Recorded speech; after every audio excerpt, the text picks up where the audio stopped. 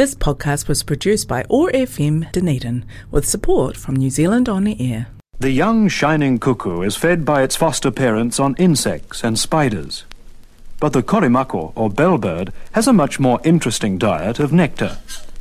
It's been something of a radio personality and has sung on shortwave radio to Australia and the Pacific nations for 30 years.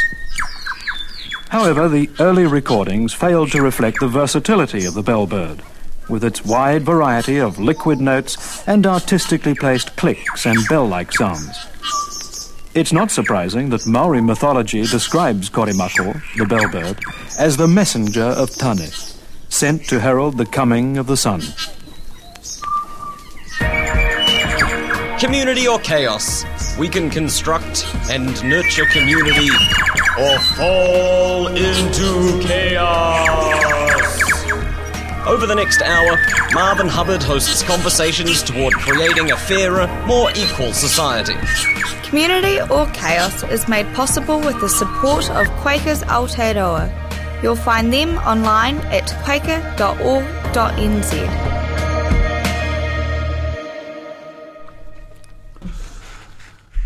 Good morning, friends. Welcome back to Community or Chaos.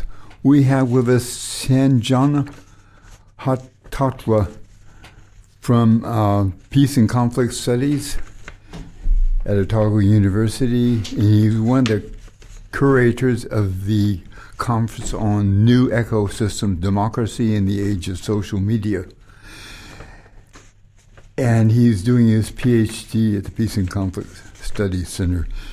He's from Sri Lanka, but has a wide range of overseas posts and experience, particularly with social media and online.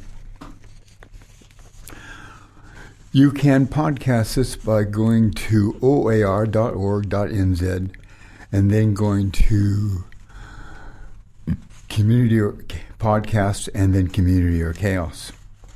Welcome to Community or Chaos, Sanjana. Thank you very much. Briefly, what has been your working experience in Sri Lanka and elsewhere before becoming a student at the Otago National Center for Peace and Conflict Studies? Well, in the late 90s, as an undergraduate student at the University of Delhi, the Indian subcontinent and all of South Asia was going through a fairly important change, one that we recognize now and have studied more, but I was living it. In that, with the advent and introduction of the internet and the World Wide Web and dial-up modems connecting computers to the web, a lot of people were going online for the first time, and I found this fascinating. And how they were going online, what they were talking about, how they were expressing themselves. And I really got interested in how societies connect with each other and see each other online, in addition to, of course, human-to-human contact and physical relationships. That then led to 20 years before I came here, activism and work and advocacy and basically trying to use technology for the strengthening of our better angels in society. Sri Lanka has gone through 30 years of war. It ended in 2009 in a very bloody end. And a lot of countries, unlike in Aotearoa, New Zealand, have very different histories and very conflicted, violent histories. And the internet and the web and social media today has contributed to exacerbating some of those histories and social schisms. And in other ways, it has helped bring people together. And so for those nearly 2 decades, I was studying that kind of phenomenon, doing a lot of work using web, internet, social media platforms and tools and apps and services to kind of really bring out the democratic potential and pathways as opposed to the hate, hurt, violence and harm that is usually the focus of the media. So that's a lot of work over 20 years that I've compressed into a short soundbite. Briefly, how were you and your family and community affected by the violence in Sri Lanka? Well, the war ended in 2009, and since that time we have been debating the nature in which that war ended. But the larger conversation really is why the war began and lasted for so long and resulted in so many dead. And those structural conditions for violence, the racism that is inherent in society, the discrimination that is inherent and written into the structures of the state, from the everyday negotiation of it to the overt manifestation in the symbols of the state and the transactions of government. It is a country that really hasn't come to terms with its past and doesn't want to either in any meaningful way. And so different people experience this differently. I remember as a child of 5 or 6 in 1983, July, seeing the most horrific violence, having to walk back home that day on the 23rd of July when Colombo was literally in flames and there was a pogrom against the Tamil community both in Colombo, but also it spread very quickly elsewhere in outwards across the island. These are scars, these are societal scars that are very, very deep. And unless and until you really grasp and meaningfully address them and acknowledge that they happened and the reasons why they happened, you're not necessarily going to revisit the past, but you're never going to address it, which of course means that it's going to result in manifestations of violence into the future. And the purpose of my study here and my work has been to interrogate and look at really how online communications and most recently social media exacerbates unaddressed violence of the past, amplifies it, and then repackages it so that there is a greater proclivity for that violence to raise its head again in the future. So I can't speak for all communities, I really can't speak for all people, but I can speak generally in saying that both my generation, my age, who kind of grew up in the war and lived to see the end of it, and lived and recall the violence of 1983, as well as, of course, the younger generation, which was born afterwards, we are all shaped by this violence. We are all shaped by this conflict. It's not something you can escape from. And I think in Aotearoa, New Zealand, one is very fortunate to not have that degree of violence, overt, physical, kinetic war. But of course, all countries and all communities and all contexts have to deal with their past and deal with ingrained racism and violence. And certainly that's what recommends the conference that was held last week to Aotearoa audiences as well. Could you briefly talk about the conference? Well, the conference was held on the 16th and 17th of March 2021 and is the culmination of a partnership called a Data for Good partnership with Twitter that was the first of its kind in Aotearoa, New Zealand with Twitter. It has an interesting story. I didn't come to Aotearoa, New Zealand thinking that I'm going to study what I was studying back home until, of course, the events of 15th March 2019 in Christchurch, where I pivoted my research to look at what happened that day and since that day. And I published around 6 or 7 op-eds in New Zealand's print media.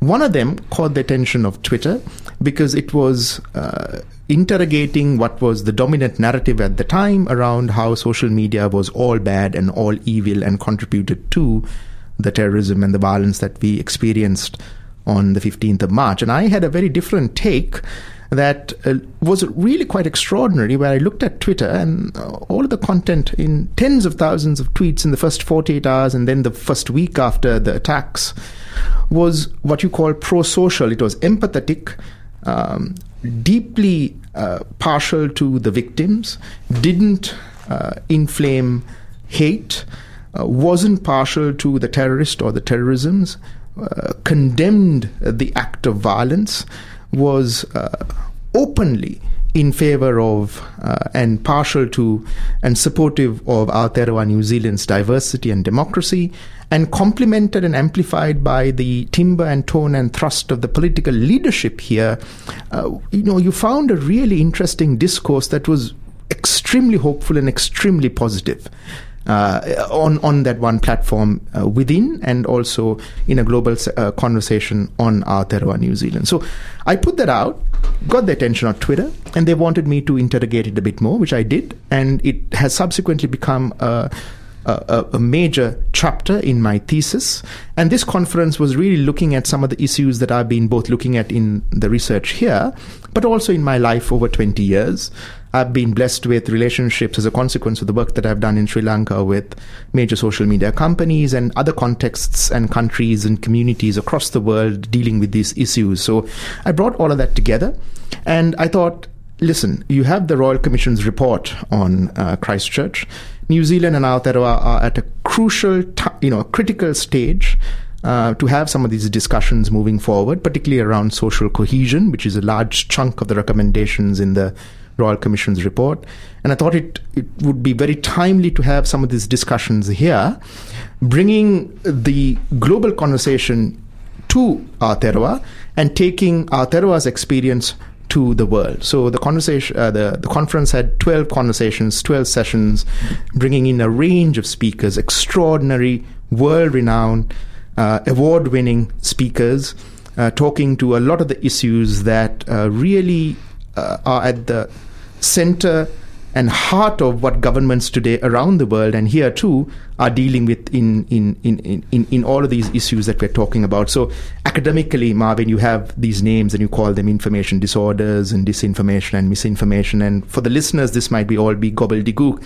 Essentially what the conference was trying to get at was, in a world that we are struggling to understand the workings of, where media and journalism and democracy and society and communal relations and how we see each other are being informed and shaped and influenced by things we are really struggling to grasp, how then can we best inoculate Aotearoa New Zealand against, for example, that which we see in my home country in Sri Lanka. So I don't want Aotearoa to kind of mirror and map what's gone wrong back home in Sri Lanka. And the conversation and the conference was really around how we can get this right. Because Aotearoa New Zealand, I think, is at a historical moment where it can do a lot of things right, and the interest was in supporting those endeavors. Why was the response after Christchurch massacre slightly different than many other countries? Oh, that's a very interesting question, Marvin. I think that fundamentally, and if we can break it down with some violence to the to the research, if you can break it down, it is because you have here in Aotearoa New Zealand media, political culture together and also independently that is really quite fundamentally different from many other contexts, countries and communities. My research looked at the aftermath of the Easter Sunday terrorism that same year, a month after the Christchurch massacre here, where around 6 times as many people perished in a spate of coordinated suicide attacks on Easter Sunday in April 2019. And the response on social media writ large, but also on Facebook and Twitter, was complicated, but it was also very, very different from Aotearoa. It was far more violent, hateful, and amplifying the worst of society as opposed to the best of what we can be. And I think that, as I said and I hinted at earlier, it was the timbre, the empathetic approach and framing, the language, the deliberate use of public spaces to be with the victims and to express support for the victims. There's a whole range of things here, coupled with, I think, what has been repeatedly flagged here is that you have a media culture in Aotearoa which is, fairly fundamentally different, even just in comparison with regions across the Tasman. It is robust, it is professional, it is, by and large, there's a very strong public service, public broadcasting, media services culture here. And so a lot of that contributes to the kind of discussions and content and conversations that you find on social media. So let me put it another way, and I think listeners may be more partial to this perspective, which is that a lot of us fear social media for reflecting and refracting the worst of who we often are portrayed to be. But after Christchurch, what you found, Marvin, was that social media really captured the best of what Aotearoa New Zealand is and should be and can be, and people wanted it to be. So there's an extraordinary gathering of voices that you really didn't find in many other contexts, and that was that was what my research also brings out. And my research brings out many other things. It was as far afield as India and Pakistan, in many other languages, in Urdu, Hindi, in Hausa, which is a language spoken in parts of Africa, in Turkish.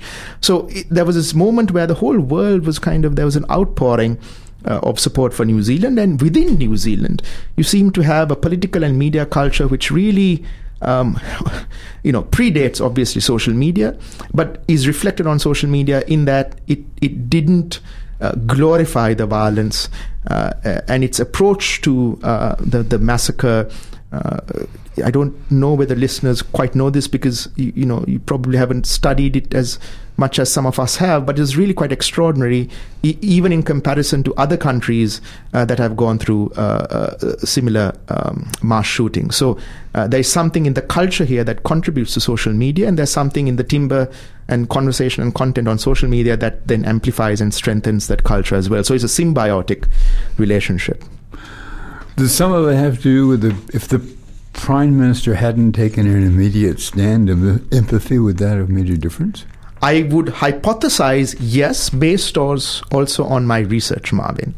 It is very much indicative of what I have studied in comparison to Sri Lanka and Aotearoa, that political leadership, and moreover, what political leaders say and how they say it, how they frame it, the language that they choose, the frames they use, the words they speak matter. And they matter a great deal. They matter a great deal. Social media, when it reflects and amplifies and kind of communicates that, and is a mirror to that political culture, either reflects the timbre of political leadership, or in the best of ways, or it uses a more hateful framing to really ramp up and amplify hate amongst communities in society. So again, at some violence to my research, the kind of content and conversation you saw just on one platform, let's just make it simple, on Twitter after the Easter Sunday terrorism, was fundamentally different in Sri Lanka to the kind of response that you had here in What kind of response did you have? Oh, it was terrible. It was the amplification of violence. It was Islamophobia. It was the targeting of the Muslims. It was stoking up anxiety and fear and hatred. It was exacerbating older divisions in society and within and between communities. It was what you would call majoritarianism. It was framing and defining Sri Lanka as being something very different from the diverse democratic country that it is. So it was very divisive, hateful, harmful, hurtful, violent framing. Of course, this is not the consequence necessarily only of the Easter Sunday terrorism. This is a problem that my country faces, and it has faced for decades, and is facing even as we speak here today, Marvin, in our studio. That is a challenge that we will have to confront. Otherwise, we will always be confronted with the kind of violence that we have been saddled with since independence in 1948. But then you don't have that kind of thing here in Aotearoa. And it seems to be the case that when you don't have it in real life, what happens and is said and is spoken of offline deeply influences and informs the content generated online. And as I said, it's a symbiotic relationship. Could you talk about how the effect of new technologies has on different cultures? That's one of the things that came up at the conference, was that Facebook and Twitter and the use of them not only is something we use, but it also affects how we are. It affects our culture. Oh, very much so. And it's complicated and complex. So I can speak of it in terms of my research, where even just one platform, say Facebook or Twitter or YouTube, I mean, we tend to think of it as one thing, and it's really not. It's Facebooks and it's Twitters and it's YouTubes, because it really depends on the context of use. And Twitter here, as you would have gathered from David Hood's presentation. David Hood is with me at the University of Otago and is amazing. He's on Twitter as Thoughtful NZ, and he does some really amazing work looking at how people from Aotearoa New Zealand talk with each other on the platform, which is fundamentally different to how people from other parts of the world and other countries talk to each other on the platform. So what's the difference? Well, here it's more like a coffee shop discussion. It's friendly. People respond to each other far more. There's a greater spirit of conversation. It's surprising the degree to which there is conversation as opposed to just random comments and just people spewing off hate at each other. There's a sense of community here. Then there's a richness in the conversation that you really don't find in many other parts of the world. Facebook, for example, so that's not the only complicating factor. So in here in New Zealand and in many other parts of the world, even just one platform, it is shaped by time as well, and the nature of the events, the platform content is responding to. So, without losing listeners too much, it's a very, very complex thing. And let me put it this way: what you often find in the media is the framing of these companies or the framing of these platforms as one thing, and researchers like to see it as something quite different, where these platforms are shaped by the socio-political, cultural, communal contexts that they are located in, and then go on to shape them as well. So the Facebook in Sri Lanka at a particular time isn't probably the Facebook today in 2021, and won't be the Facebook of 2022 March or April. And likewise, the Twitter of post-Christchurch massacre isn't the Twitter today. And so on and so forth. So the other really interesting thing, Marvin, and you've been in radio and broadcasting for, I suppose, decades, is that the speed, the scope, and the scale of social media is really quite new. And that's changing the way we see ourselves in ways that we are still trying hard to understand, but is really very different from the broadcast and print and electronic media of a few decades ago. That's actually changed radio particularly. I can imagine. Because we've responded by, you don't have to be listening to this program or any other program. You can podcast it a week away, and you can podcast it in the United States, or you can listen to it on your computer. And I think radio's probably kept up with the new technology better than most older. Well, you can say that, and I would tend to agree. So it's not just time shifting, is it? I mean, the challenge of social media is that there's an interactivity. There is an almost immediate feedback loop. There is the tendency to react as opposed to respond. And the difference is that reaction is an emotional thing. Response or responding is a more intellectual endeavor.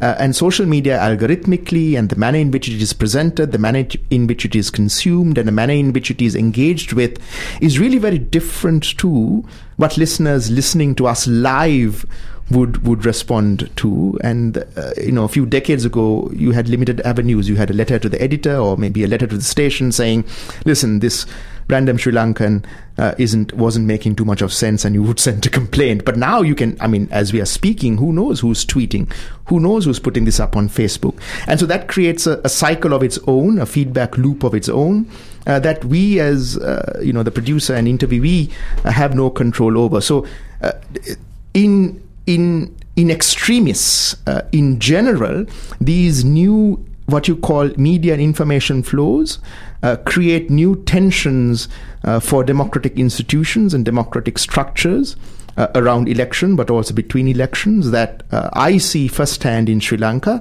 but Aotearoa New Zealand is not inoculated against. And I suppose that's what's exciting and frightening and fascinating at the same time, because there's so much of democratic potential and pathways around all of this, but so much can also go horribly wrong.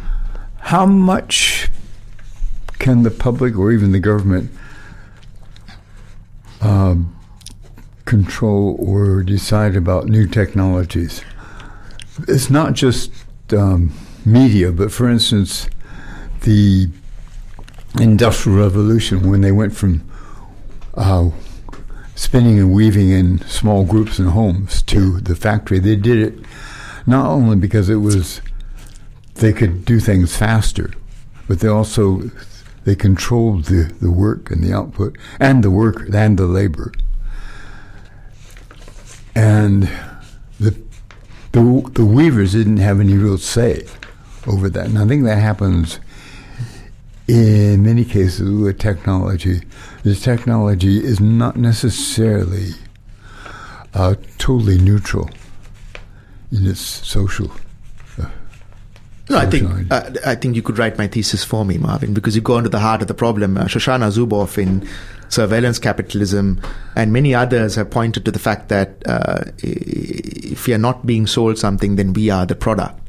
And there's a whole school of interrogation around our agency and how we are being abused and used for the profit of companies that are very far away from us geographically, but also politically and in terms of our ethics and values. So I suppose one can get lost in the philosophizing of all of this, and at risk of losing listeners as well, you can go into that. And I'm sure that's a worthy endeavor. But I think what the conference and I would rather be, biased towards or be more interested in is, from a regulatory perspective, how can and should you address some of these challenges? And it depends, right? PM Ardern would think of it in one way. David Shanks, the New Zealand's chief censor, would think of it in another way.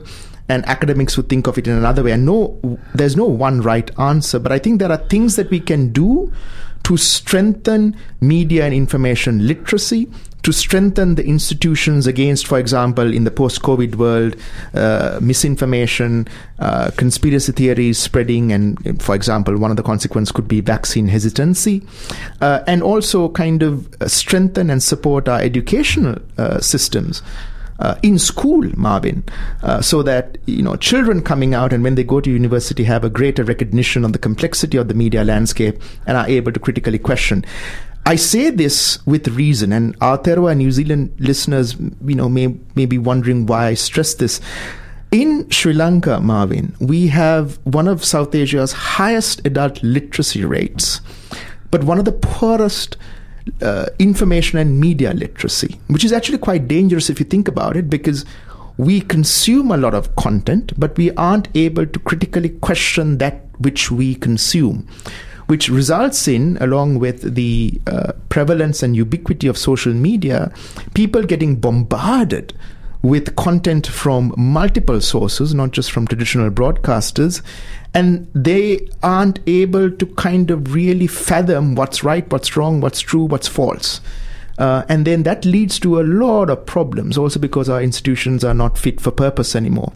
Can you talk about what Finland's done for? Yes, very much so. So, you see, that's the classic example, isn't it? Because Finland is often held up as a country that has very early on identified this to be really at the heart of democracy, and also because they have Russia to deal with as well, and incorporated and mainstreamed media and information literacy in curricula from a very young age.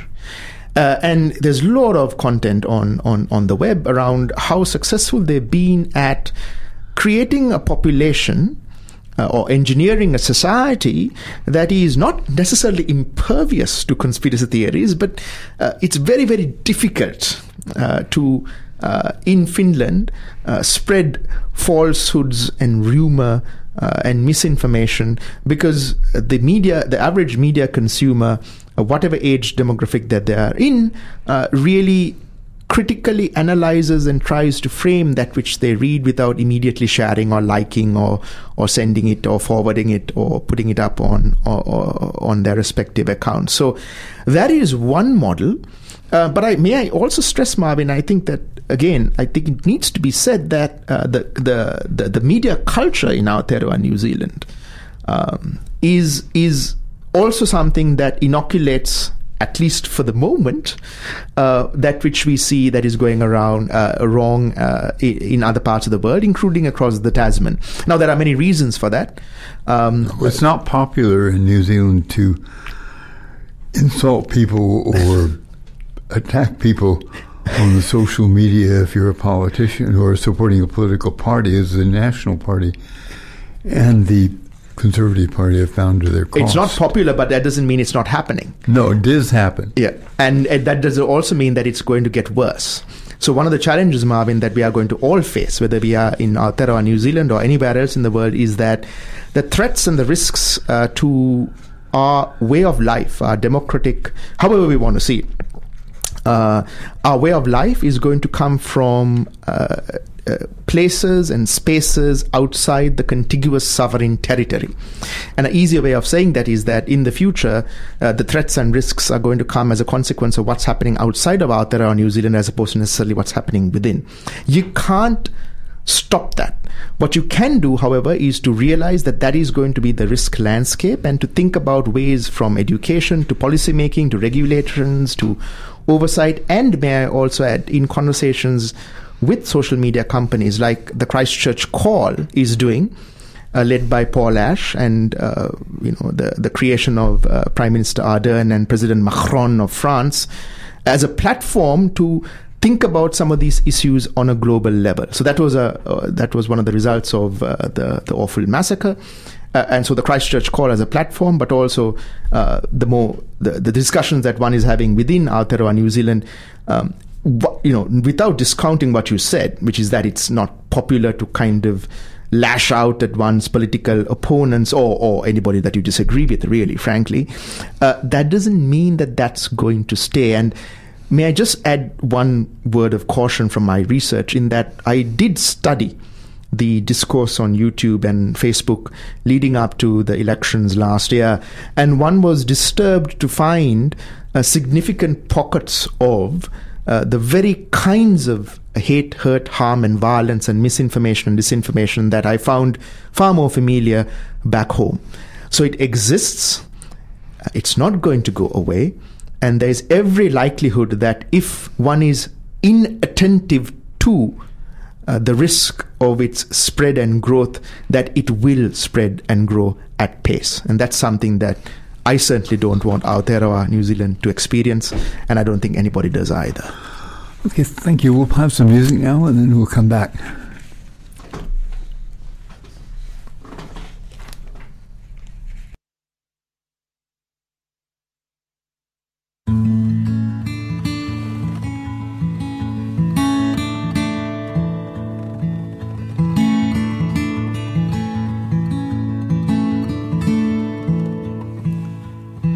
My father sure could use a little mercy now.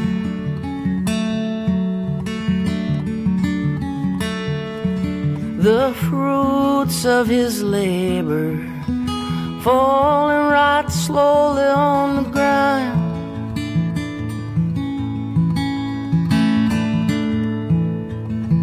His work is almost over, won't be long, he won't be around.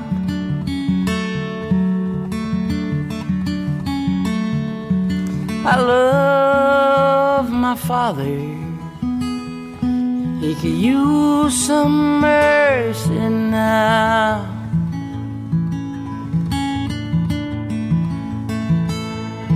And my brother, he could use a little mercy now.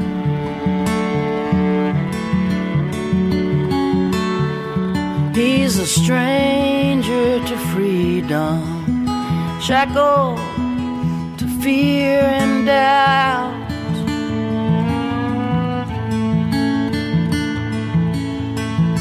The pain that he lives in, it's almost more than living will allow.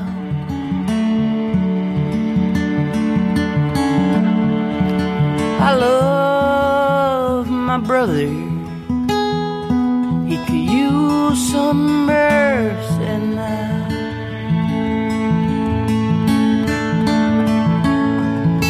My church and my country, They could use a little mercy now.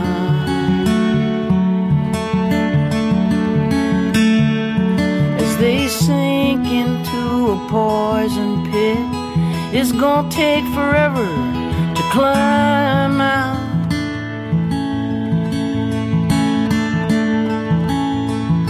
They carry the weight of the faithful who follow them down.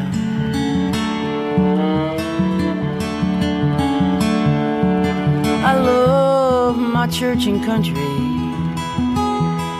They could use some mercy now.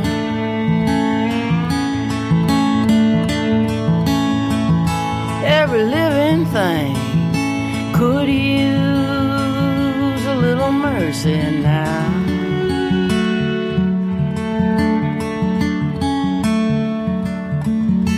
Only the hand of grace can end the race towards another mushroom cloud.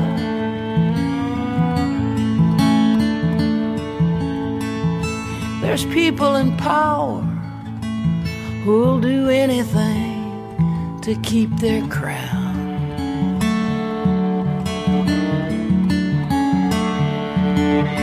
I love life and life itself could use some mercy now.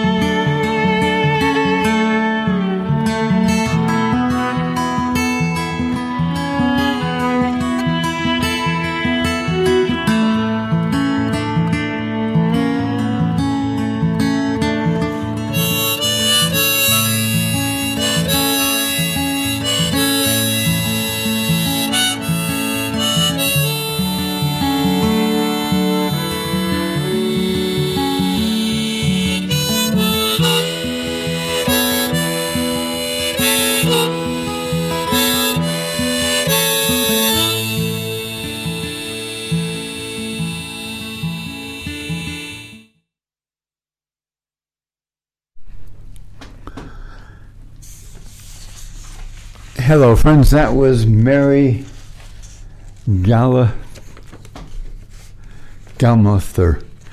a American country singer, Mercy Now. And I thought it was an interesting song, though rather long for the radio.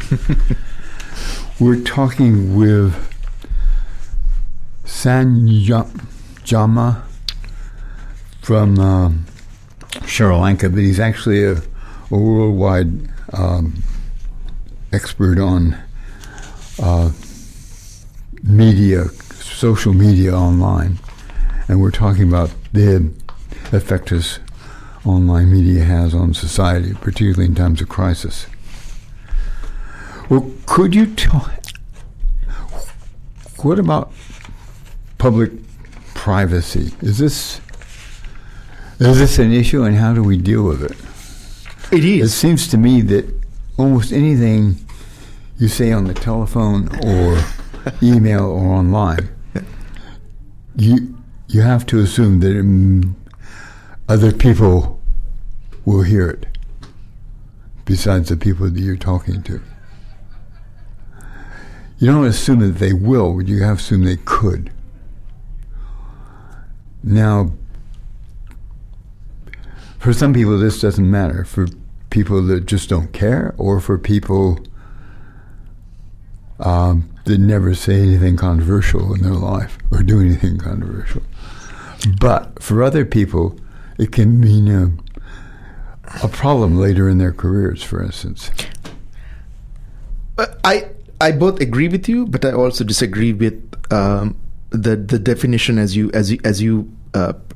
pitched it. In that, I think that privacy matters and should matter for all of us. It is a fundamental, not necessarily a right, but it's something that one expects no matter what one says and what one does. And you can breathe if you have. Well, the thing is that, in the way that I think that it is most commonly pitched and promoted, as you did, no fault of yours, it seems to be applicable to only those who think of themselves as non-controversial. But then you go into what is controversy and what one says, how can it be interpreted?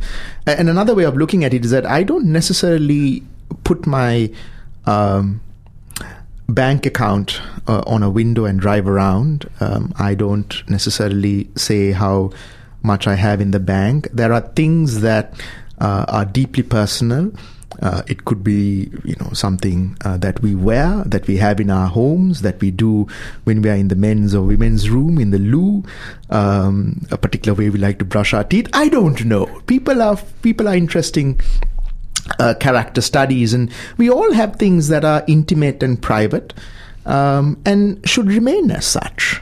And that goes to the heart of privacy. And this is an extremely vital discussion for me. Maybe not in Aotearoa, but let me explain that. You see, back home in Sri Lanka, it is something that I'm fairly active and vocal around because the country does not have privacy protections. They're only embryonic at the moment and will take a few years to come really into play.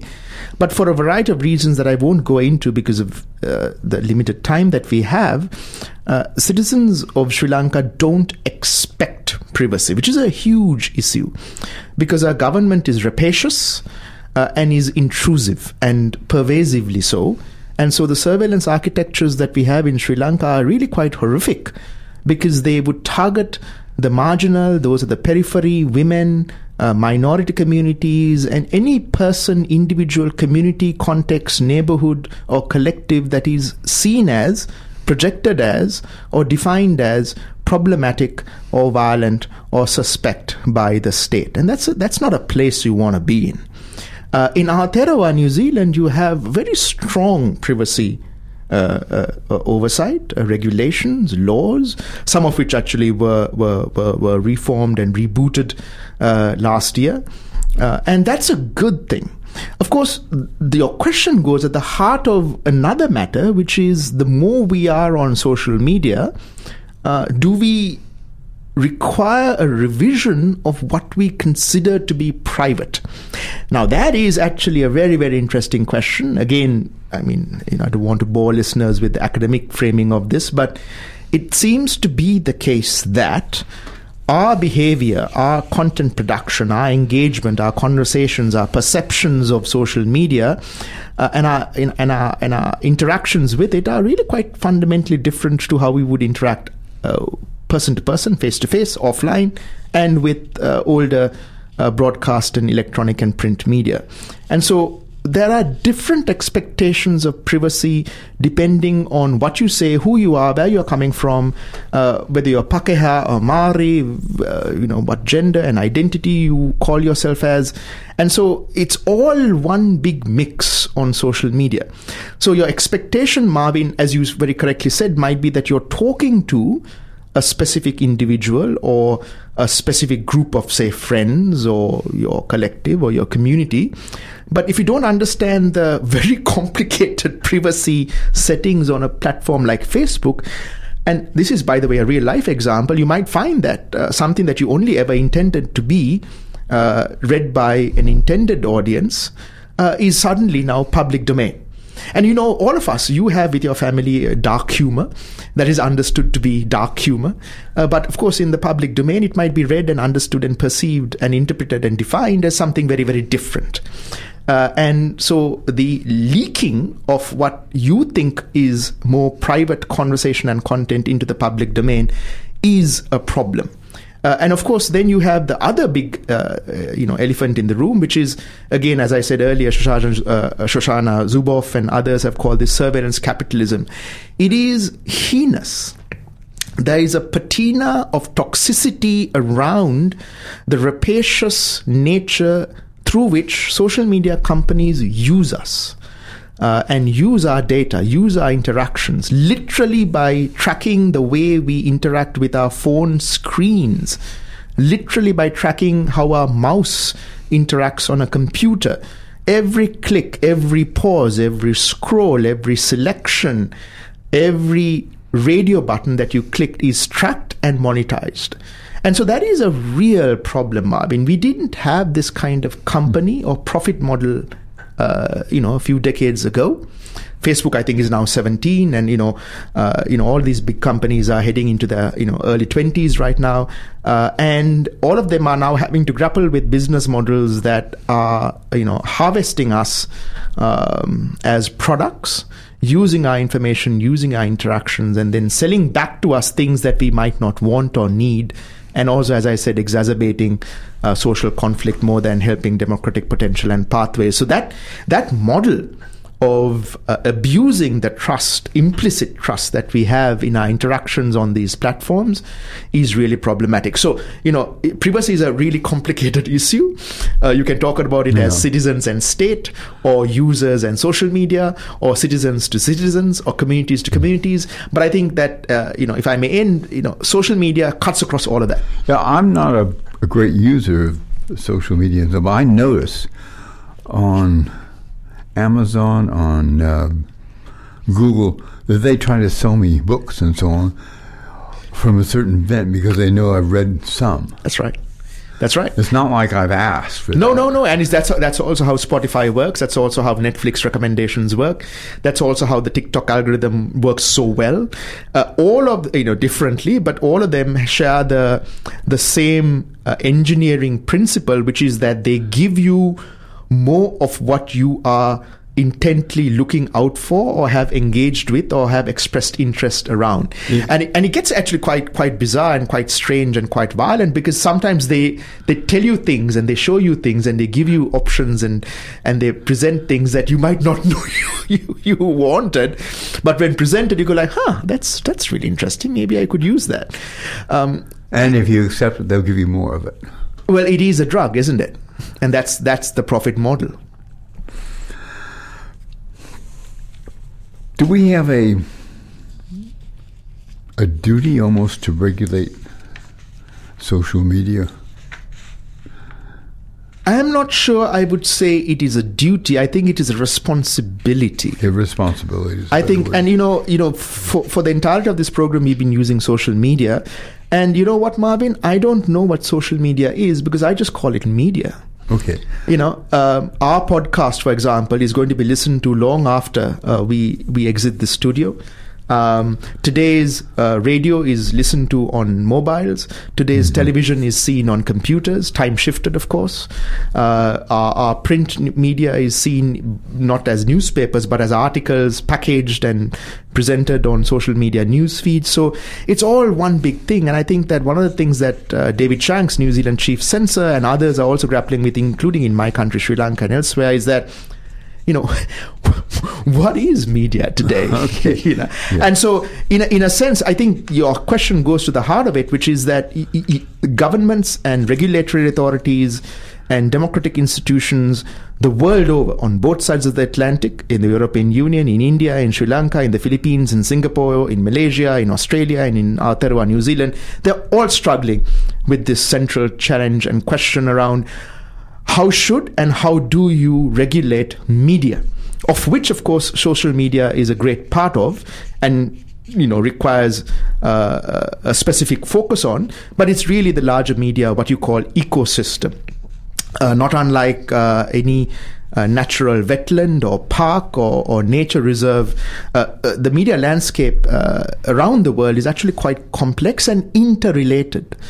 And to regulate this, I think, is fundamentally important if we want to strengthen democracy and democratic institutions, because let loose, they are going to dilute, corrode, erode, and ultimately destroy the very fabric of electoral integrity and democracy as we know it. I know it because I see it back home.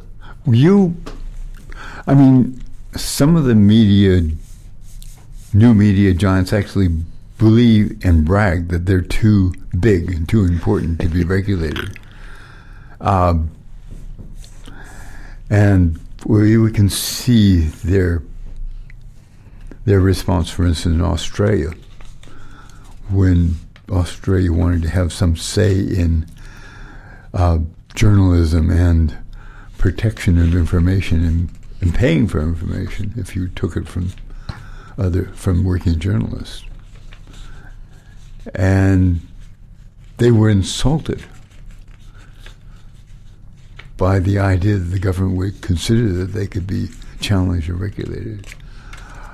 I think they're less likely to be insulted by the European Union because of the size of the European Union.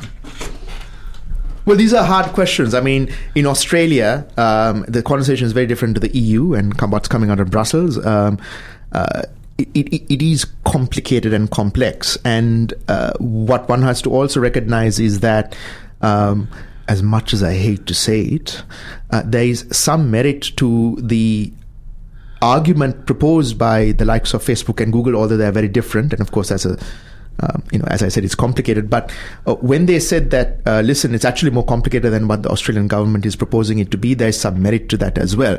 That is in no way, shape or form taking away from the fact that there is what you would call a platform responsibility that these big companies have towards supporting journalism and independent journalism in the contexts that they are present in. Also given that they have fundamentally changed the nature of journalism and media as an industry, but also as an ecosystem in many of the markets. It's not going to go back to cable TV and radio over the airwaves, etc.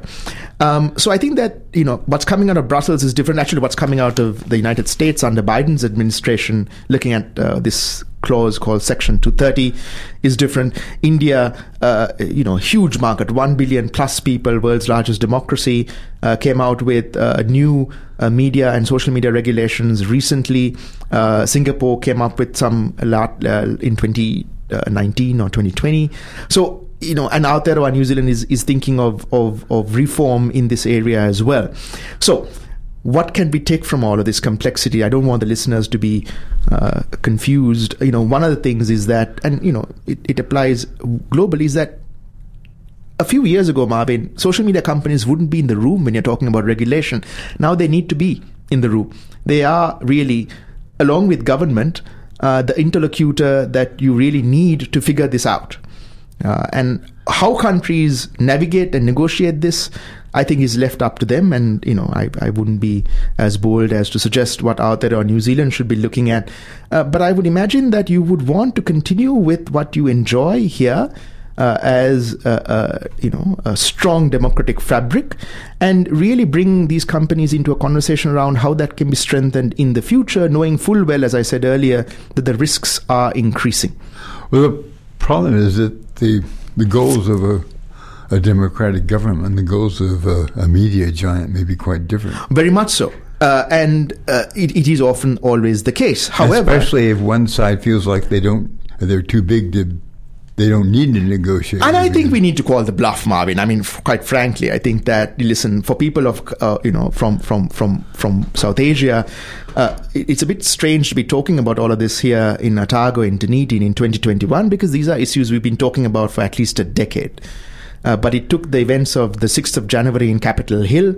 It took the events of Brexit. It took the events of the presidential election in 2016 for these companies to recognize and realize and embrace and fully realize the gravity of what we had been from our markets, in our locations, in our countries, telling the companies to take care about, to take cognizance of.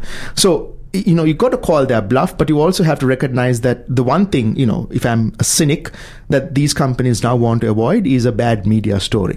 So there might not be a change of heart within these companies, but they want to avoid a bad media story, and they certainly don't want to be embroiled in a media story that suggests that their platforms have been used to amplify toxicity, hate, harm, and violence. And Marvin, may I just say very quickly that both, two big companies, Twitter and Facebook, very, very recently have openly come out with, human rights policy frameworks and said that they're subscribing now to human rights norms.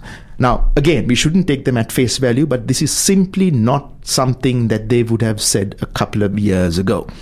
And then it is a potential for governments like Aotearoa and New Zealand to engage with them on seeing what can be done.